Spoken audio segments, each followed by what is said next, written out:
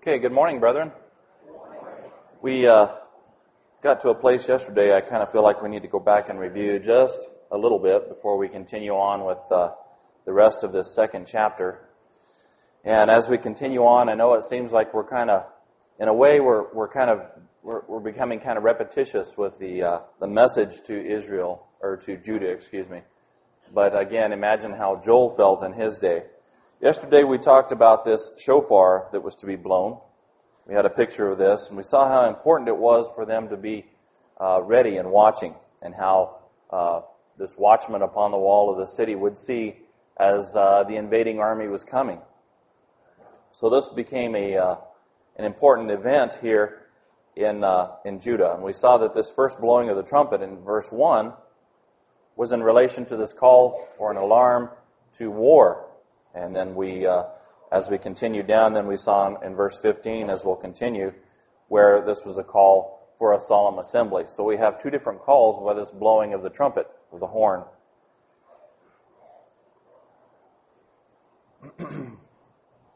We discussed yesterday the resemblance of the horseman and the locust. And there was a comment that I think it was I think I used it out of the Companion Bible. And he said the symbol must not be confused with what is symbolized. So again, here it's not that they saw literal locusts coming through, but they saw these armies. And we saw the word cavaletti used in representing the cavalry. So we saw these armies coming through into the land, overwhelming the city. So that was another thing we needed to understand. Then we came to this point where we left off discussing the verse that mentions... I've lost my place here. In verse 10, the earth shall quake before them, and the heavens shall tremble. The sun and the moon shall be dark, and the stars shall withdraw their shining. We were at verse 10 when we stopped yesterday. And we see by studying this, then, that the earthquake, the sun and the moon and the stars, all affecting their light, is not only a prophetical expression, but a poetical one in this regard as well, as Joel's message was written as a poetical prophecy of what was to take place. An expression of prophecy used to symbolize the people of all nations of the earth. The political rulers, the heavens shaking, like presidents and kings. The sun and the moon, all related to these, are all being affected as well. So these, as referred to, are not literal, but represented the present system of the age when we see this invasion taking place. The world all being changed in this great day of Yahweh. Remember, alas, for the day of the Lord is at hand. So again, brethren, this is another insight for us into the times that are happening here. It's not just speaking of the political rulers and things of Judah at that time. We're talking about an impact on the entire world and how it affects all the nations that touch Israel in this latter day invasion that we're talking about. Remember now, he's talking about the Lord's army, and it's interesting for us to consider a few verses in regards to this. We look at Jeremiah 27, where Nebuchadnezzar is called my servant, working through him as he does other kings and rulers. The Lord also called the king of Persia mine anointed, Cyrus, in Isaiah 45.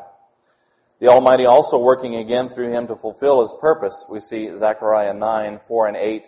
Alexander the Great was referred to in the same way as his tool to effect his will on Israel. And then again, the parable in Matthew 22 of the king's wedding for his son, and all being decimated as another was invited to come into the wedding. So we have these affecting this, giving us this illustration of who the Lord uses as his mighty army. They've all been used to judge Israel and Judah. And those nations, one by one, have attacked and punished Israel until, as the years have continued to roll by, the people have had to wait. And they waited until the day that we see mentioned here in Joel, the great day of the Lord. And we know, brethren, that this day is almost upon us. If ever Joel is speaking of a particular day, it's not so much as the day that Nebuchadnezzar invaded, or the Medes and Persians, or the Romans, or even the Holocaust and Adolf Hitler. But we see it more more appropriately relates to the day of the invasion of the great Gogian as he comes to the land.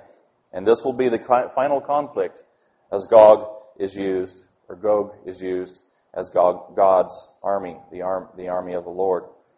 We see in Ezekiel 38, I will put hooks into thy jaws and bring thee forth into the land that is brought back with a sword.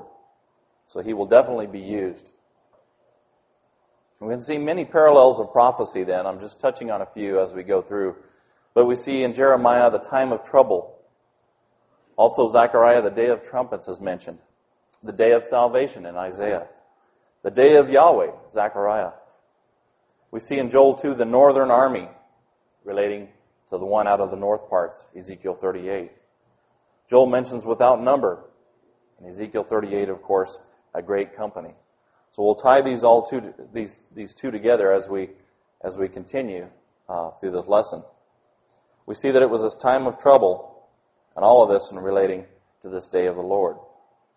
Horses or horsemen are all characteristics of the prophecies coming to a climax on the day of the Lord, this great battle. When we see horses and horsemen in Scripture, when we're talking about this in prophecy, we know this is a battle. From the complete Jewish Bible, it says, "For great is the day of Yahweh, fearsome, terrifying, and who can endure it?" Who can endure it? And so as Joel continues, he answers the question of just who will endure it. Because of the repentance that takes place in the former times was not like the repentance that we see in the chapter before us. Now we see a more genuine, heartfelt, and complete, thorough repentance is needed on the part of Judah as God's people. A change so great that it brings this stubborn and stiff-necked people to their knees in true lamentation as we continue. So we have in Joel 2, this last section, 12 through 17, he says, Therefore also now. See the language that he's using to drive home this point. Turn ye even to me with all your heart, and with fasting, and with weeping, and with mourning, and rend your heart, and not your garments. And turn unto the Lord your God, for he is gracious and merciful, slow to anger, and of great kindness, and it repenteth him of the evil. Who knoweth if he will return and repent, and leave a blessing behind him, even a meat offering and drink offering unto the Lord your God? Remember we discussed how all this had been cut off from the people before. Now he says, Blow this trumpet in Zion, sanctify a fast, and call a solemn, a serious, heartfelt assembly. Gather the people, sanctify the congregation, assemble them all together, everyone, even to the bridegroom that will come out of his closet, or the chamber, and the bride out of her closet. Let the priests, the ministers, weep and howl between the porch and the altar. And let them say, Spare thy people, O Lord, and give not thine heritage to reproach, that the heathen should rule over them. Wherefore should they say among the people, Where is their God? Remember, isn't this the same thing that Moses had declared to the Almighty when he said, The other nations will say that you've brought them into the wilderness to destroy them. This is the same thing we see the priests mentioning here. The other nations will say, Where is their God? But as we see the deliverance of Judah, the deliverance of Israel in the last day, in this great day, all will know where salvation and deliverance come from, and that is through the Almighty. As we see in Ezekiel, he says, that I may be sanctified in the sight of all the heathen.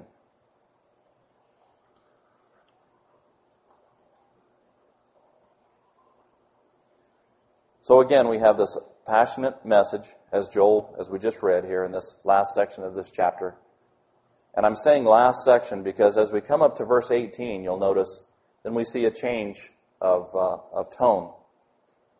Because in verse 18 now we see, Then will the Lord be jealous for his land and pity his people. And I don't want to get too far ahead yet. But up to this point now, we've been very gloomy as we've seen this invasion.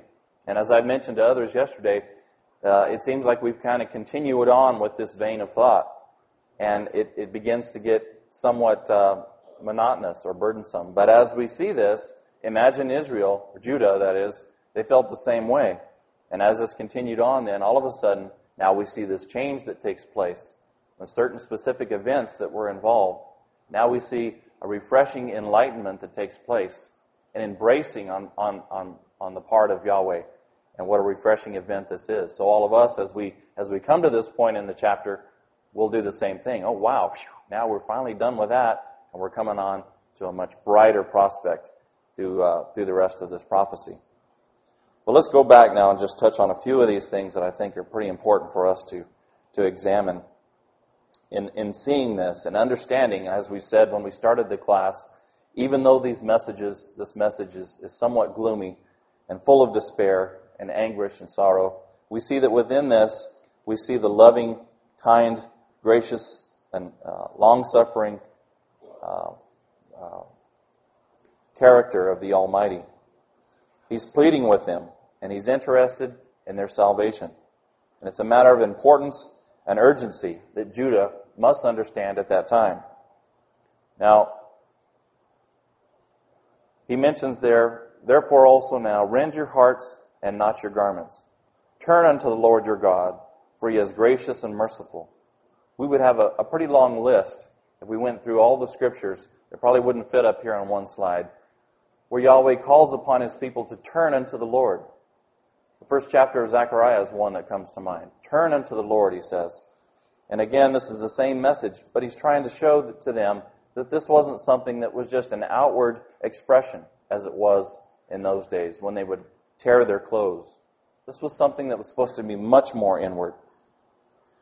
Jeremiah and Hosea and Joel all use this phrase as one of their key components in their message to Israel and Judah. Therefore, turn now to thy God, says Hosea. Keep mercy and judgment, and wait on thy God continually. Ezekiel 18:30 says, Repent, and turn yourselves from all your transgressions, so iniquity shall not be your ruin. Cast away from you all your transgressions whereby ye have transgressed. And look at this, and make you a new heart and a new spirit. For why will ye die? He wants them to realize the error and confess and come back to them. The literal version says, Yet even now, saith the Lord, turn you to me with all your heart. The utter transformation that had to take place. Yet even now. So these words show the special emphasis, then, that the dire destruction that was prophesied could, even now, as it says, be averted if only the people would wholly and completely and thoroughly turn to Yahweh. The urgent call to repentance was requiring a much deeper and complete, thorough transformation, as we said, than the conventional expressions of their day. Strong's number 7161 mentions this cutting off or cutting out, to tear out, to rend, as if enlarging. Revile, paint the eyes, as if enlarging them, cut out, to rend, to tear. The fasting, the weeping, the mourning, all generally accompanied by the rending of their garments, was this outward show that we talked about. But these were all described in an almost superficial way compared to what we see here now.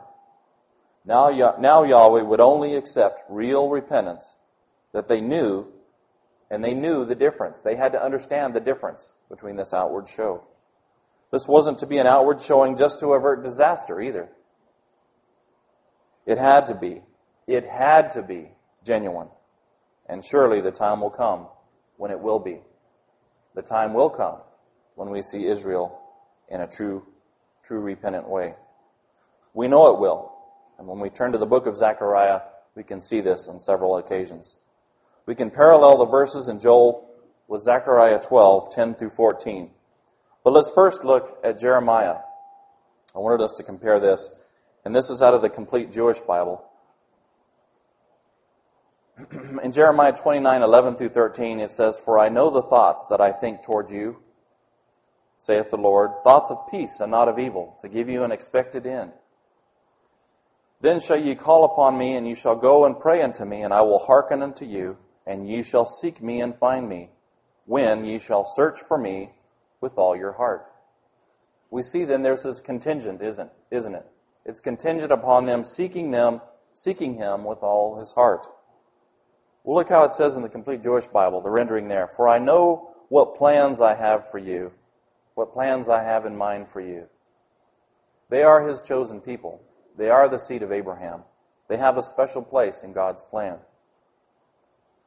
He has plans for well-being and not for bad things, and so that you can have hope and a future. Again, we see that element of hope and long-suffering and kindness that Yahweh extends to them. But then He says, when you call to me and pray to me, I will listen to you. Again, contingent, that provided you seek me wholeheartedly. So this was an important element for them to understand, to seek Him wholeheartedly. Now we can compare other verses here, but let's look at Zechariah 12. And I've put this on the slide instead of us turning to them, just again, for the sake of time. You realize how we're trying to cover this. But we see some of the same terminology, the words used here. Turn ye even to me with all your heart, He says here in Joel. Well, we see in Zechariah, it's mentioned that even the governors of Judah shall say in their heart, as they find this heart of repentance. Again, it says in Joel, and with fasting and weeping and with mourning. Well, we can compare this again with Zechariah. There should be a great mourning in Jerusalem. And we'll talk a little more of this in just a moment. And it says, and turn unto the Lord your God, for He is gracious and merciful. And of course, we see in Zechariah, those living in Jerusalem are my strength through Yahweh Zaviah, their God. So we see the comparison here fits very well. And as we continue, he says, who knoweth, like we read this morning, who knoweth if he will return and repent and leave a blessing behind him? Well, we see in Zechariah, I will pour upon the house of David and upon the inhabitants of Jerusalem the spirit of grace and of supplication. Again, the two come together. Sanctify a fast and call a solemn assembly. Well, we see the same thing in Zechariah. The land mourning, every family apart. All the families that remain, every family apart and their wives apart. All mentioned as coming together at this solemn assembly.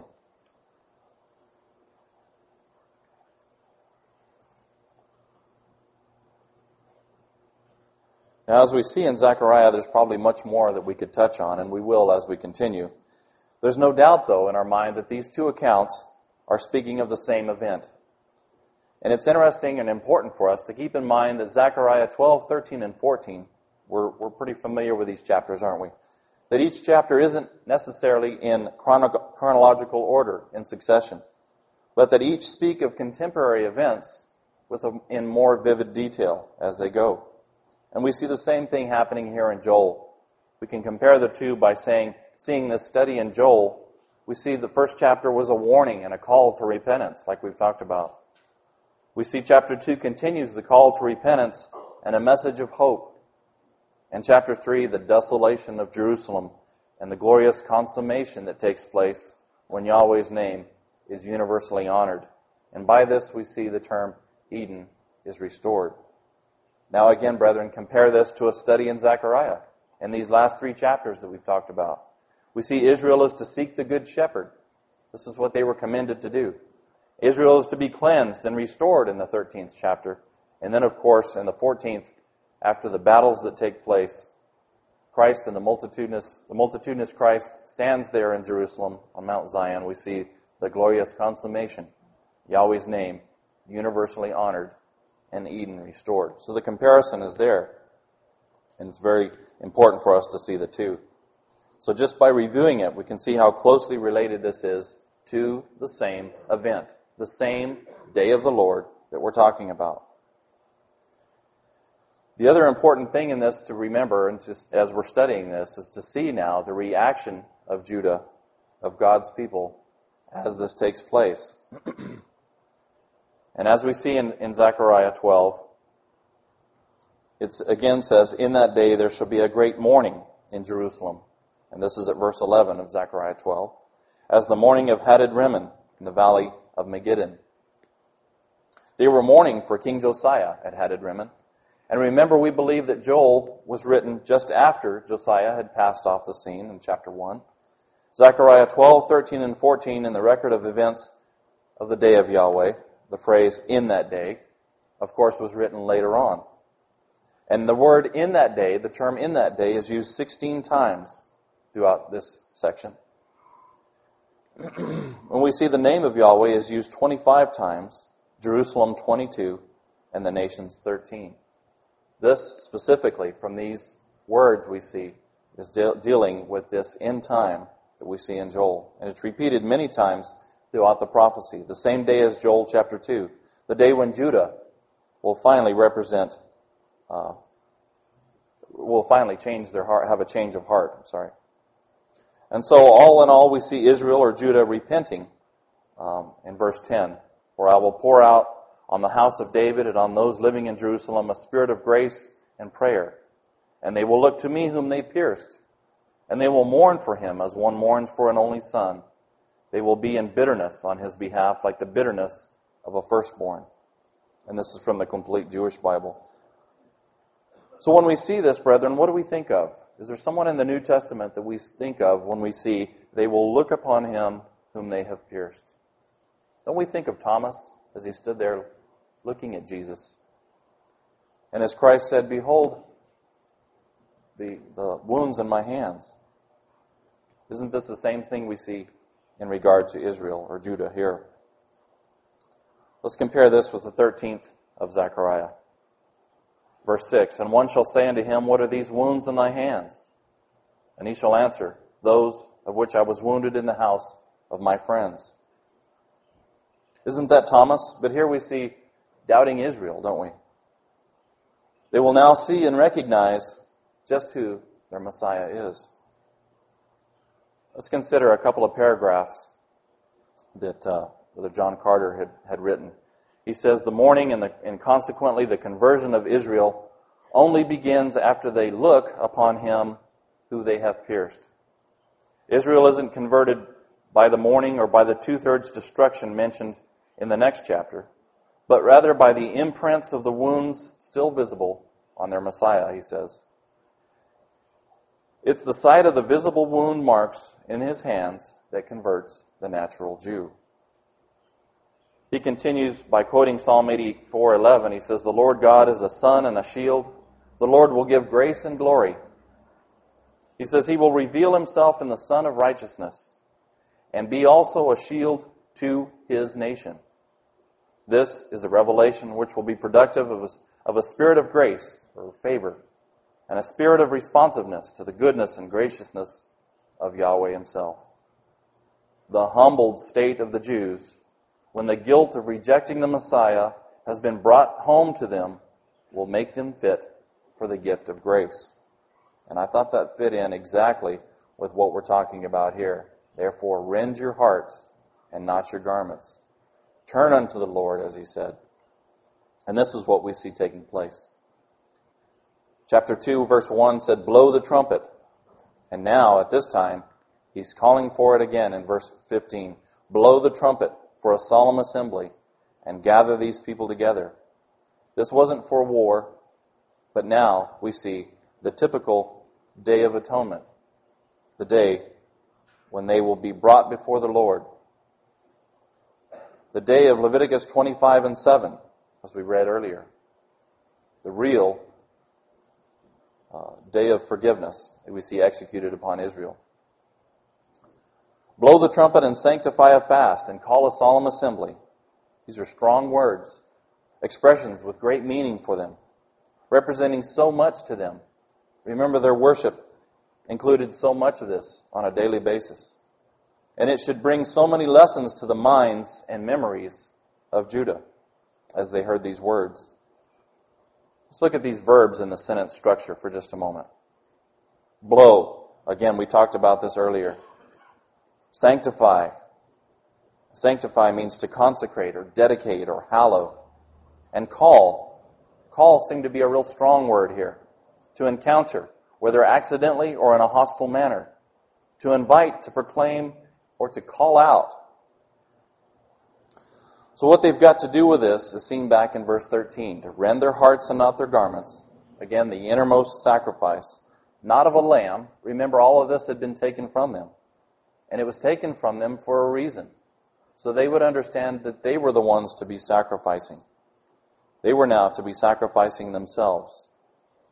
And remember the lesson that Paul left for us in the same regard, as Paul, in the letter to the Romans, says to become living sacrifices, holy and acceptable unto Yahweh, which was their reasonable service as well. The sacrifice is also described in Psalm 51:17, where it says, "The sacrifices of God are a broken spirit, a broken and contrite heart. O God, thou wilt not despise." Also in Isaiah 66:2, "But to this man will I look, even to him that is poor and of a contrite spirit, and trembleth at my word." Is this where Israel is today? Of course not. All the prosperity and goodness that Israel has today, they feel they have brought upon themselves with their own strength and their own might. We know God is using them at this time in a specific and particular way to bring all nations, to gather them around Jerusalem for this final conflict. They don't realize that God is their hope and their salvation. Right now, in a secular sense, they are there because they are Israel.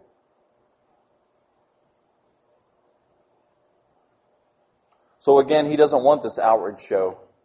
As Christ said, we can raise up even these stones as to the seed of Abraham. But he wants a true state of heart, a true believer, an inward change. A change within that's to be worked outwardly. And how did they get this? And as we read here, they look upon him whom they have pierced. This, along with the deliverance from the Gogian, is what changes their heart and brings about the proper attitude. And what else can we find? Where else can we find this description? Well, in looking through Ezekiel, we see a few other verses with the same tone. Ezekiel 11:19, "And I will give them one heart, and I will put a new spirit within you.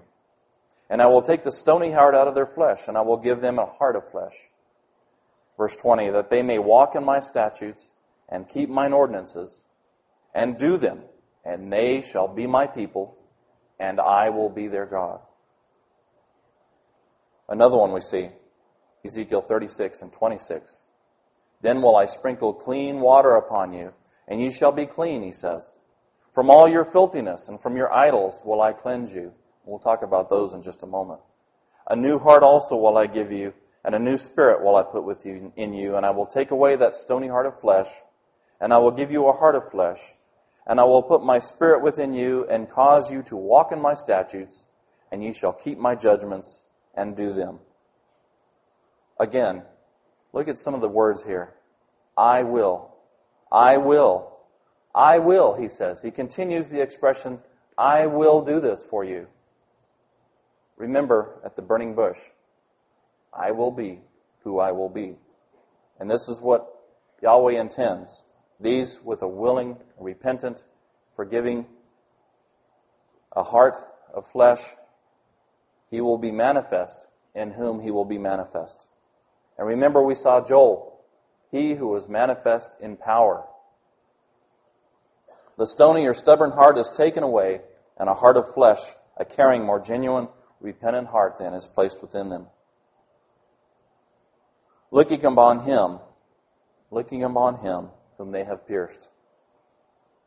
This then introduces the bitter, heartfelt mourning, as one would mourn for the loss of a firstborn. Imagine the despair. Imagine, brethren, the anguish as they look upon him. Think of how our Heavenly Father felt as they pierced, crucified his only begotten Son. Remember Jacob back in Genesis 37.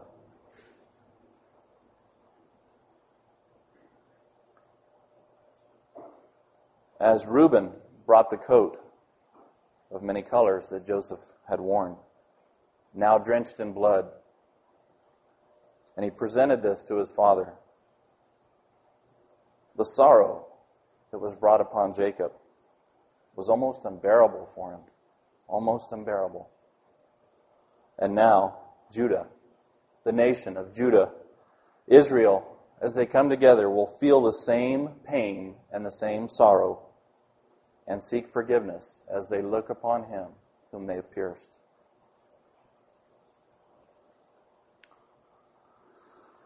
Back to Joel chapter 2 and verse 16, we see this describes a variety of people that will take part in this solemn assembly. Assemble the congregation, sanctify the congregation, and assemble the elders. Gather the children and those that suck the breast. Let the bridegroom go forth of his chamber, and the bride out of her closet. This includes just about everyone, doesn't it? When we consider who he's talking about. All must be there. Not just a few.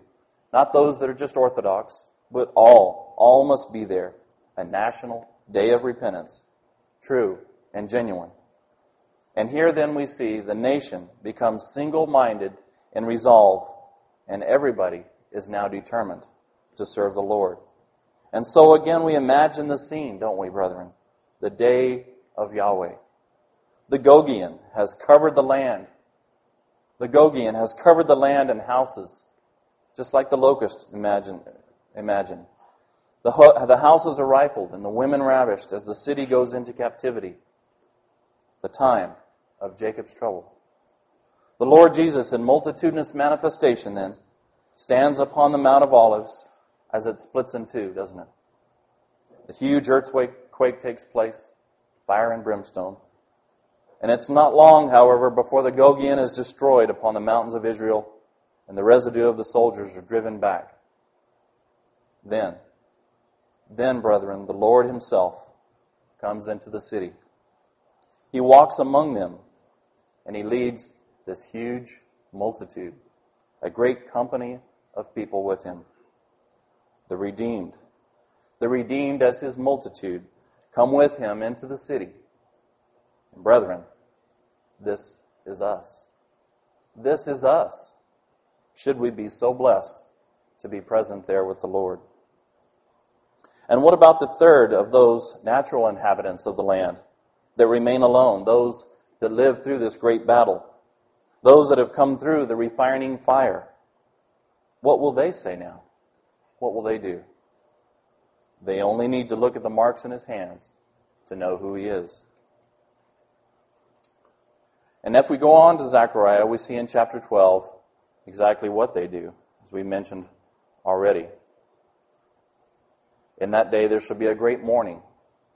The land shall mourn, every family apart, the family of the house of David apart, their wives apart, the family of the house of Nathan apart, and their wives apart, the family of the house of Levi apart, and their wives apart, Shimei apart, their wives apart, and all the families that remain, every family apart, and their wives apart. And as we study, another study that's interesting on your own is when you look through those names of who they are and these people that are represented here, we see that it represents every aspect of the nation of Israel, from people who worked to the priesthood to everyone involved, and how everyone would mourn. This great mourning.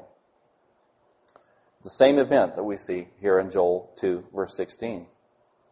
A total and absolute repentance on the part of the people of Israel. Remember the time of Jacob's trouble. Jeremiah 30, verse 7 through 11. Alas for the day. Remember that word? The way it was written just in Joel. Alas for the day is great, so that none is like it. It is even the time of Jacob's trouble. But he shall be saved out of it.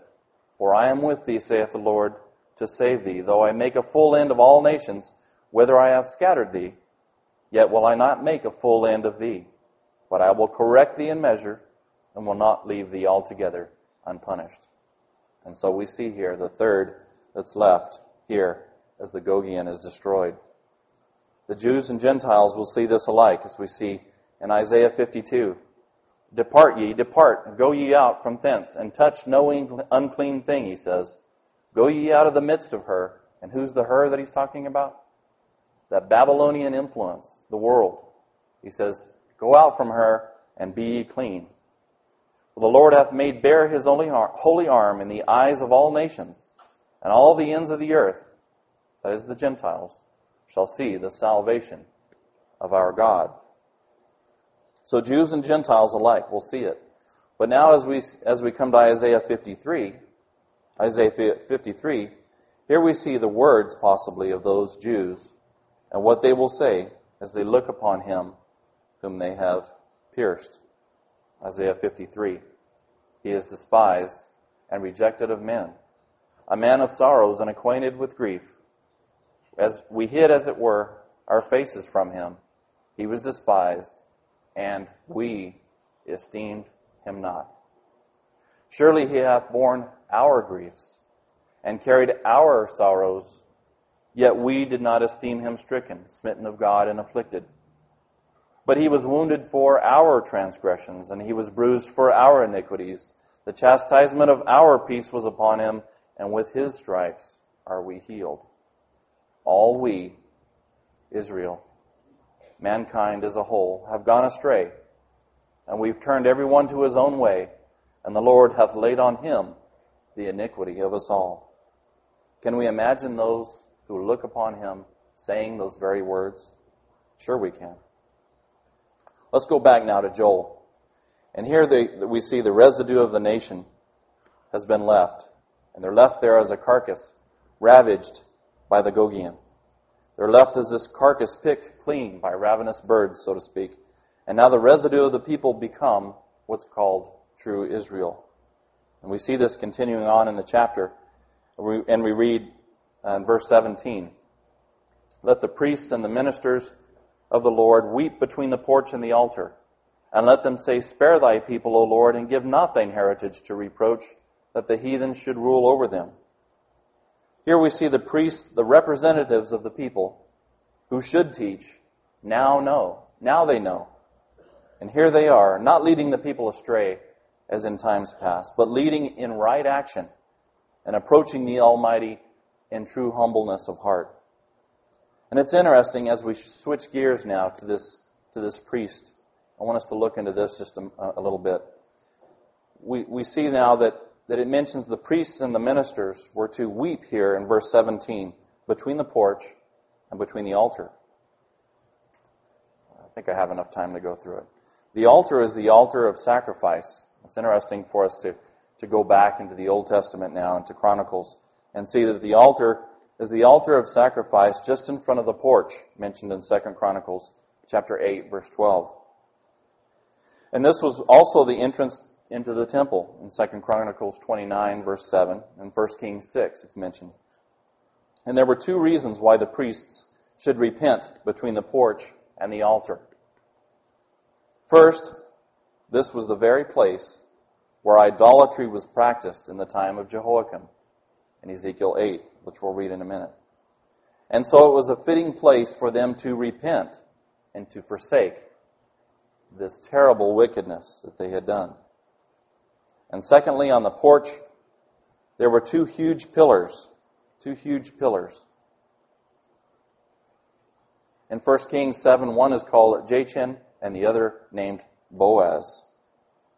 And we see the name Jachin means he shall establish. And Boaz means strength or strong ones. And so their purpose was to declare that Yahweh will establish by his strong ones. Yahweh will establish by his strong ones. These two pillars in front. In Joel's day, Yahweh was reminding his people that the blessings will only be established through his mighty ones. Through his mighty ones. But for years prior, they ignored this. Instead of proper worship in the temple, we see they polluted it. They polluted it. Ezekiel 8.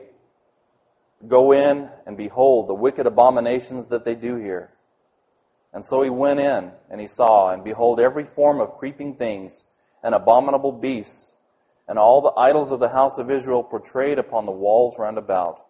And behold, there sat women weeping for Tammuz. And he brought me into the inner court of the Lord's house, and behold, at the door of the temple of the Lord, between the porch and the altar, were about 25 men with their backs toward the temple of the Lord, and their faces toward the east, and they worshipped the sun toward the east. They had their backs to the Lord, brethren. Imagine how this made Yahweh feel. So, as we look into this a little bit deeper,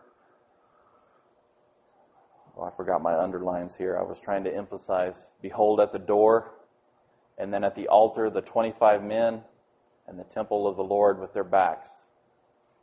we see that they were to weep here, and weeping, and to understand exactly what had taken place in the past and how they had left the true worship of their Father, of their Creator, the God of Israel. We see then, when we look into these, we see Baal. This represented the Father God, we might say, or the sun worship that was involved in that day. The next one was Ishtar, the mother god, or of fertility. This would be related to what we see as Ishtar or Easter in the days that we're more familiar with. And then Tammuz, the sun god, or the one born at solstice in Babylon. The reincarnation, supposedly, of Nimrod himself. The worship of Tammuz also was the worship of the cross. The cross was instituted as a reminder of who Tammuz also was. The worship of Ishtar, fertility, and of Baal, the sun god of life, or the reborn, the sun being reborn in December. So through this, then, we see the ancient Babylonian Trinity all brought back together. And even the elders, those who were supposed to be leading Israel in right worship, had turned their back on the living God, the God of Abraham. The people were taken into Babylon. And when they came back into the land, they never went to this extent or this polytheistic way again. And Ezekiel prophesied in chapter 9, he says, "Cause them that have charge over the city to draw near, even every man with his destroying weapon in his hand. Go through the midst of the city, through the midst of Jerusalem, and set a mark upon the foreheads of the men." And this is interesting for us to keep in mind. And we'll pick up more with this tomorrow. But the mark in their foreheads of the men that sigh and that cry for all the abominations that be done in the midst thereof. And he said unto them, "Defile the house, and fill the courts with the slain. Go ye forth." And they went forth and slew in the city. And it continues. They slew young and old, men and women, all that had anything to do with this worship of this ancient Babylonian Trinity. But Israel hasn't gotten rid of all the problems and the influence of Babylon. When we see as time goes on, this is still present, very present with us in the world that we live in today. And there should be no doubt, brethren, that we draw a line and that there is no mixing or incorporation of this into our life. Because we see what happened to Israel, and we don't want this to happen to God's people, spiritual Israel. Even today, we see this influence, this worship of these three. The next part of the chapter will finish up, and it talks about this last verse 18 and 19, about the good that's now bestowed in the land and the people. We see a pattern here, don't we, with the rest of the chapter, going into chapter 3. Good bestowed, the land and people, evil removed, the enemy cut off. A specific structure to this last bit of the chapter that we'll get into tomorrow as we continue on. So we'll stop right there for today.